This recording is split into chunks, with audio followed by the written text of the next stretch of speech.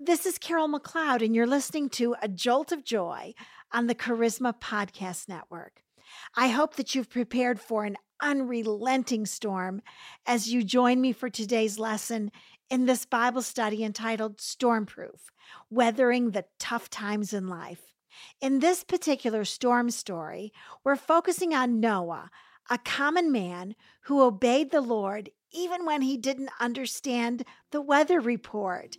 I've heard it said that Noah didn't know what an ark was, nor did he know what a flood was, but he knew who his God was.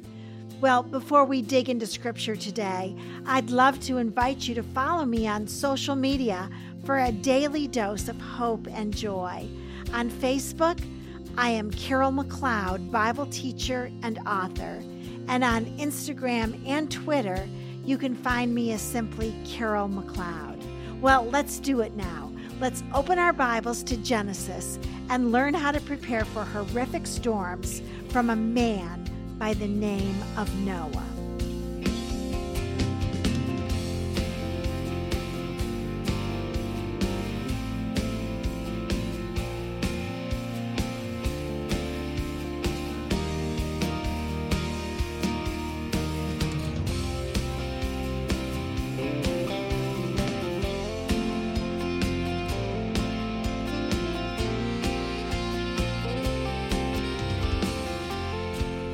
God gave specific instructions to Noah so that Noah and his family would be kept safe from the impact of the flood that was about to come upon planet Earth.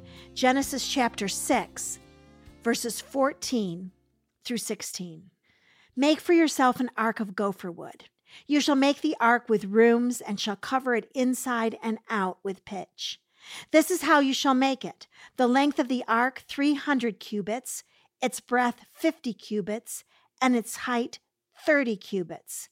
You shall make a window for the ark, and finish it to a cubit from the top, and set the door of the ark in the side of it. You shall make it with lower, second, and third decks. So God's detailed storm preparation was a blueprint that included architectural details for Noah and his sons to follow to the T. God told them what to cover the surfaces with. He told them how to construct the roof and the door. He told them the length and the height of the decks. Now, let me tell you about the ark. Let me explain it to you. The ark was a flat-bottom vessel, and it had 3 decks on it, as well as various rooms to house people and animals and to store the amount of food that this epic storm would require. A window lined the space just under the roof, providing necessary ventilation as well as a little bit of light for the people who were going to live in the ark for about a year. God had thought of everything, as he always does, if we would obey his specific instructions. Now, let me tell you an interesting piece of trivia about this ship that God commanded Noah to build. The ship that God commanded Noah to build was exactly 6 times longer than it was wide, which is the exact same ratio that's used by modern shipbuilders today. Can I just say it again? God had thought of everything, as he always does. It took Noah and his sons 100. Now, sit down. Hold on. I'm not exaggerating. This is truth. Write this down in your notes. It took Noah and his sons 120 years. I said years. I didn't say days or weeks or months. It took them 120 years to build this floating zoo. The floating zoo was the length of 1.5 football fields and as high as a 4-story building. I often try to make these scenarios come to life when I teach the Word of God. And I want you to picture this for 120 years. That's 12 decades. I can imagine that Noah and his sons were mocked as they built the gigantic wooden structure miles away from any ocean or lake. Who would build a boat large enough to house a huge family and numerous animals in the middle of a desert when there was no water in sight? Who would build it? I believe that the answer to this question is people like Noah, who walk by faith and not by sight.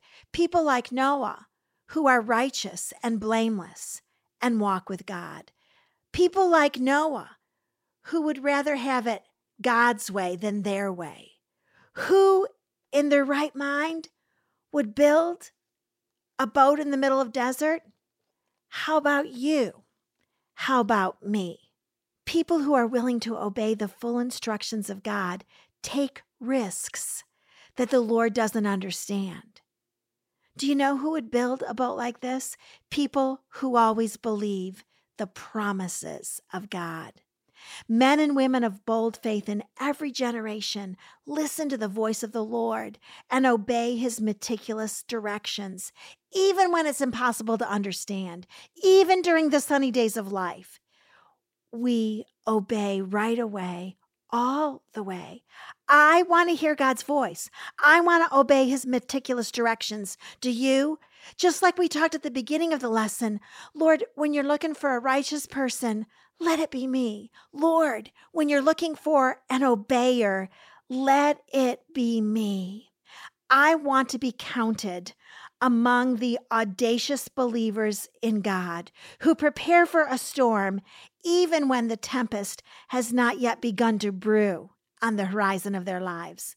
I want to be counted among the faith-walking people who heed the truths and principles of God's word as priceless instructions that have been given to aid in storm preparation. Now, let's make all of this ancient information personal to your specific life. God asked Noah to build a gigantic boat in the middle of the desert that would take 120 years to finish. What has God asked you to do lately? Oh, because he has asked you to do something. God has asked all of us to build something significant with our lives. God has asked all of us to build something astonishingly great with our lives. Perhaps he has reminded you to stay sexually pure until marriage. Perhaps he has asked you to love a difficult mother-in-law. Maybe he's invited you to stand up for truth in your community or to be a foster parent. Maybe he's asked for you to get involved in the Right to Life movement.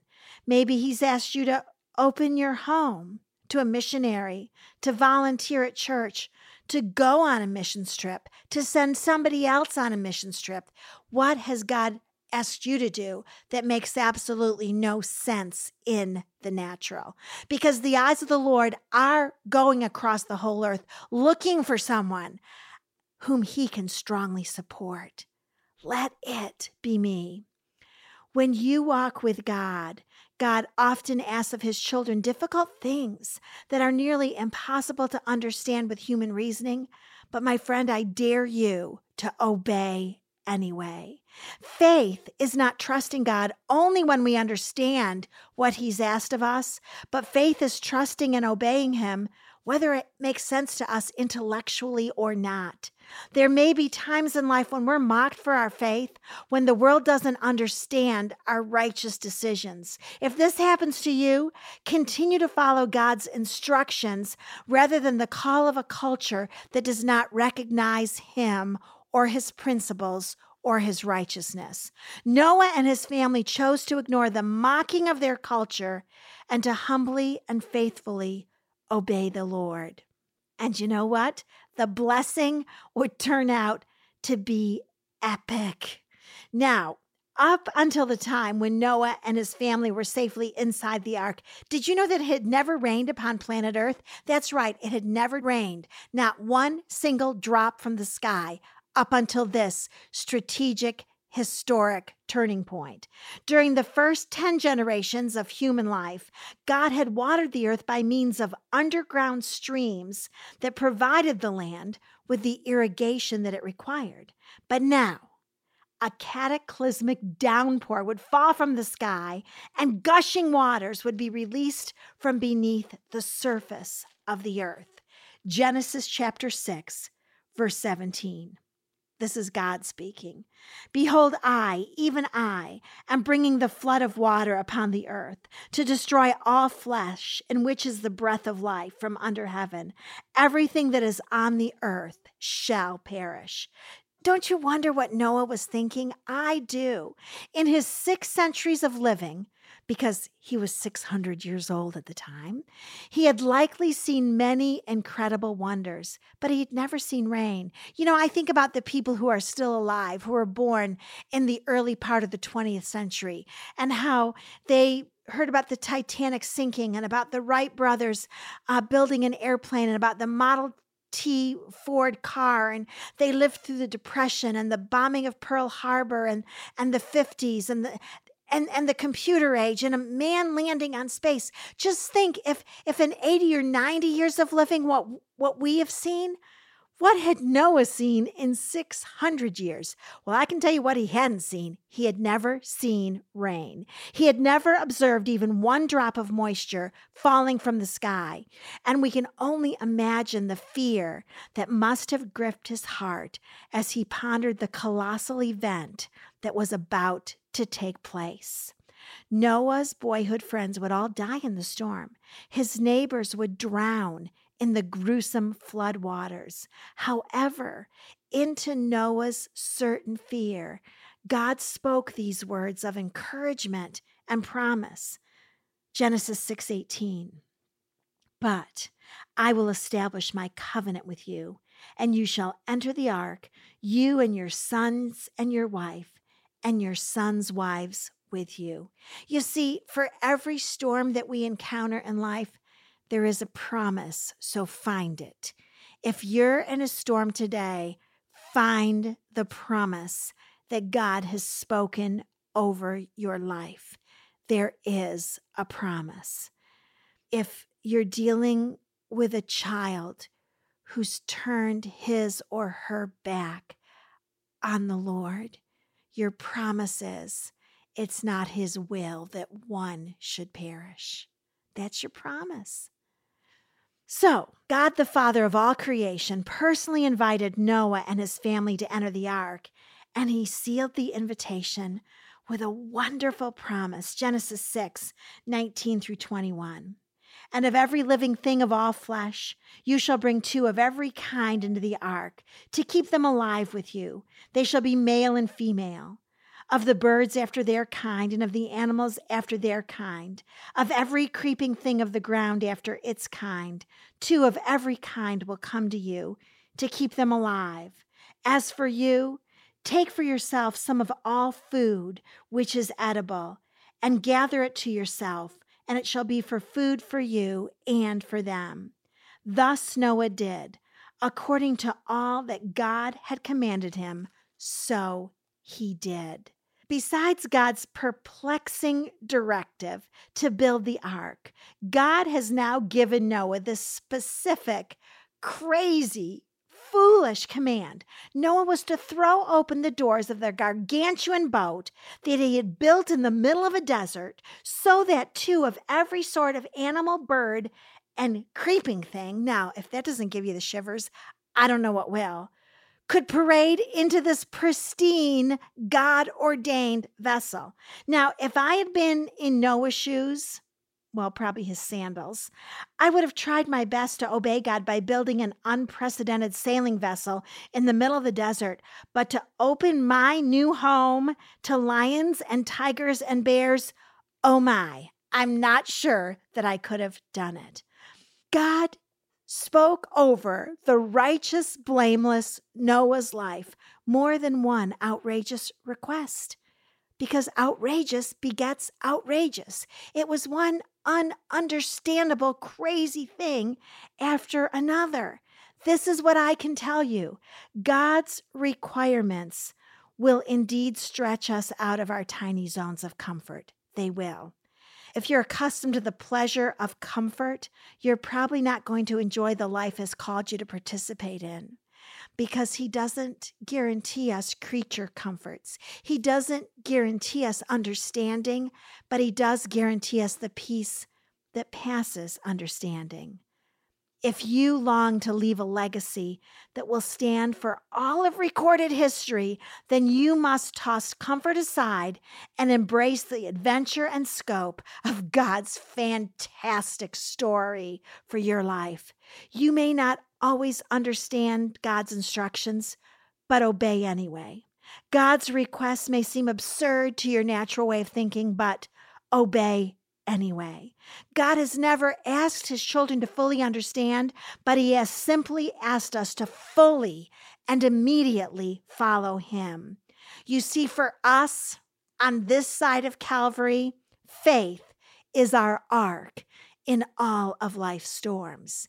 And that's what we huddle into when we're encountering an epic storm. Now, go ahead and laugh, but I'm going to tell you one of my favorite scriptures in all of the Bible, and I probably do this every lesson. I say, this is my favorite scripture, but I kid you not, this is one of my favorite scriptures. It's Genesis 6:22. Thus Noah did, according to all that God had commanded him, so he did. Oh, that God would say those exact same words about me. Thus Carol did. According to all that God commanded her, so she did. Oh, that I would be known as the woman who immediately obeyed everything the Father commanded me to do.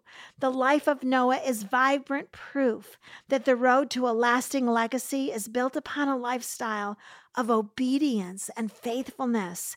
Noah obeyed the Lord one plank at a time. Noah obeyed the Lord one hammer hit at a time. Noah obeyed the Lord one slather of pitch at a time. It seems to me that because God's instructions were so specifically chronicled in the Bible, that Noah's actual construction of the ark could have been detailed as well. The Holy Spirit and Moses, who wrote the book of Genesis, could have offered a blow-by-blow account of where Noah and his sons obtained the wood, the nails, the pitch, and the tar. Did they go to Home Depot or did they go to the woods? Did they get it from their neighbors? Like, where did all this stuff come from? The Bible doesn't tell us. The Bible could have stated clearly the steps that it took to build a ship of that magnitude, but all that the Bible says is this: thus Noah did. He did it. Noah obeyed God, and heaven stood to its feet and applauded this ancient man with his beard down to his waist. Let me read you a scripture from Hebrews, the New Testament, chapter 11, verse 7. By faith, Noah, being warned by God about things not yet seen, in reverence. Now, if you've got your Bible, I want you to circle that word reverence. In reverence, prepared an ark for the salvation of his household, by which he condemned the world, and became an heir of the righteousness which is according to faith. Now, this verse says that Noah prepared an ark in reverence. That was his heart attitude. He honored God. He didn't argue with God. Oh, let's linger here for a minute. When God asks you to do something hard, do you argue with him? Do you tell him all the reasons why you shouldn't do it? Are you stubborn? Do you drag your feet? Do you stomp your feet in the face of God? I want to be like Noah. I want to obey God in reverence, even when I don't understand, even when he's asking me to build a gargantuan ship in the middle of the desert. You know, as I read Hebrews chapter 11, it's always amazed me that the Holy Spirit was still talking about the men and the women of the Old Testament while writing the verses in the New Testament. Although Noah had lived thousands of years before this was written, before the book of Hebrews was written, the Holy Spirit was still so impressed by Noah's life that the Holy Spirit just had to bring him up again. He just had to talk about him again. The righteous Noah and his family had obeyed the voice of the Lord.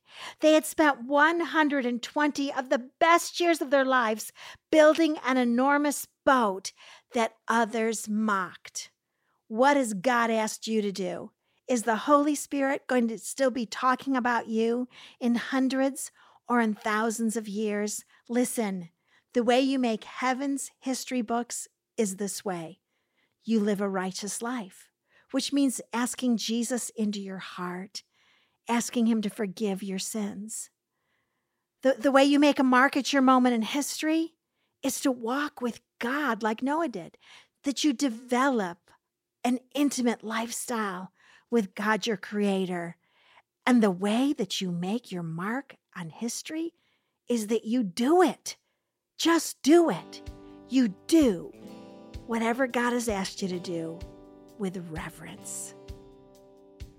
How wonderful to know that we are invited into the ark of his presence through every storm in life. There is no safer place to be, is there? As always, I'd love to hear from you.